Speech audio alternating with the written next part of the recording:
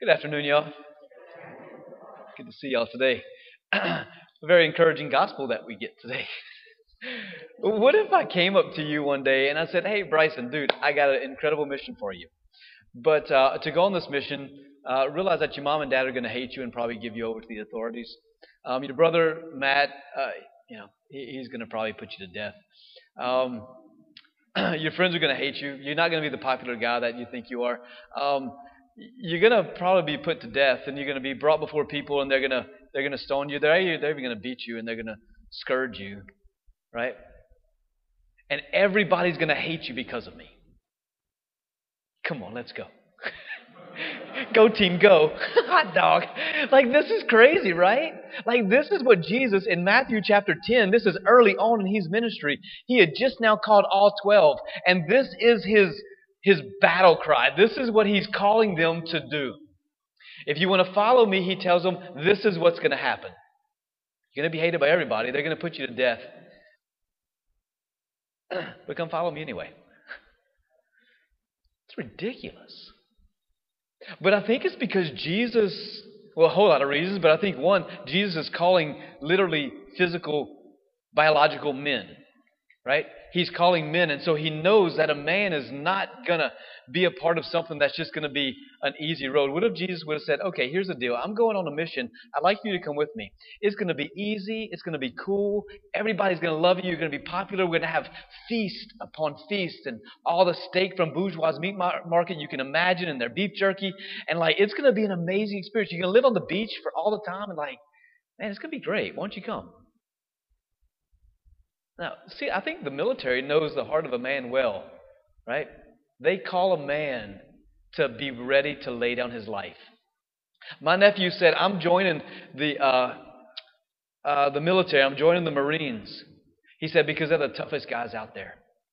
He said, "I want to go through the crucible to see if I can do it." There's something inside that rises up inside of a man that says, whenever the tough get going, I don't know what that crazy phrase is, but the tough get going, and so I go too. Whatever it is that is said, right? Like we believe this inside of us, and it rises something up inside of us, and women too, in maybe a little different way, but just because a challenge is placed before us doesn't mean that we shrink to it. This is the call that Jesus gives us today in the gospel. This is the call of discipleship.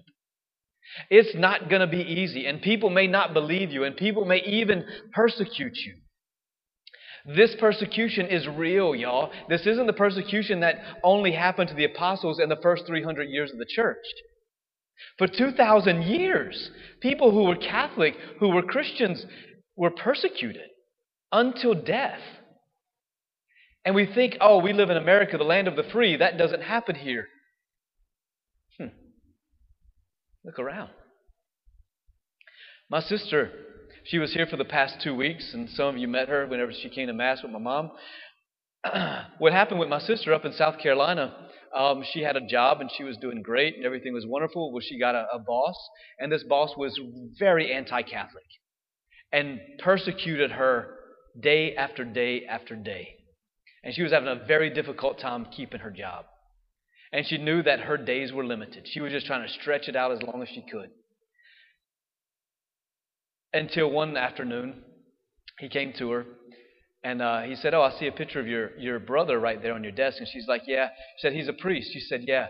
She said, "Oh, so which is he? Gay or a pedophile?" She said, "I've had enough." And she turned her keys in. Yeah. We are experiencing persecutions today. We may not feel it totally right here because we're in such a Catholic area. But there are still people who are having to make life decisions, like my sister, because of persecution, because of what she believes. Your boss is going to hate you and persecute you because of me, right? And so this is never the time in the history of the church. When we're persecuted, this is when the church rises up in glory. This is whenever people really dig down deep and say, "No, this is what I believe, and I'm willing to lay my life down for it." Literally, I'm willing to quit my job because of it. I'm willing to walk out of these friend groups because of it. And this is what Jesus says. He says, don't worry about what your defense is going to be whenever they call you to the stand. My Father is going to speak to you. The Spirit is going to speak through you. Don't plan your defense ahead of time. Trust that the Father is with you. The Holy Spirit is going to give you the strength that you need in the moment. And so we don't have to worry about what's going to happen. How am I going to react? What if this goes on? No, we just live in the moment. Right now, God is with us. He is the great I am. He's not the great I will be. He's right here, right now, and He's going to give us the strength that we need in this moment because He is the great I am. And it's going to be done in the name of Jesus. And it's going to be done in the power of the Holy Spirit. That's why I wanted to do a Mass of the Holy Spirit. Because what do we need right now in our world? We need strength. We need strength in our country today, in our world as Catholics, as Christians. We need the love of God, who is the Holy Spirit, to be poured out into our hearts so that we will have the strength to defend that which is what we believe. Because when you look around, guys, there is great persecution going on. Right is considered wrong and wrong is considered right. And if we try to stand up for what's right, you are persecuted, even though it's correct. We don't have to look too far to see that that's our reality today. So now more than ever, we're in great times. And we're in times that are going to form some of the greatest saints in the history of the church. I totally believe that. And so we need the Holy Spirit.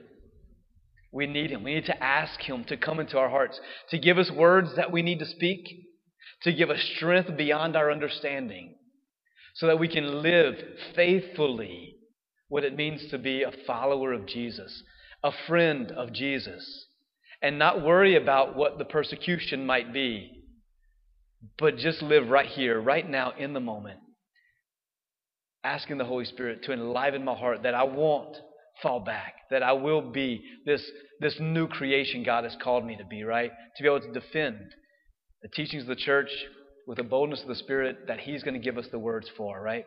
And so that's where we come today, to receive Jesus in the Eucharist, to be given the strength that we need to live the gospel in a profound and a powerful and authentic way in our lives. Amen?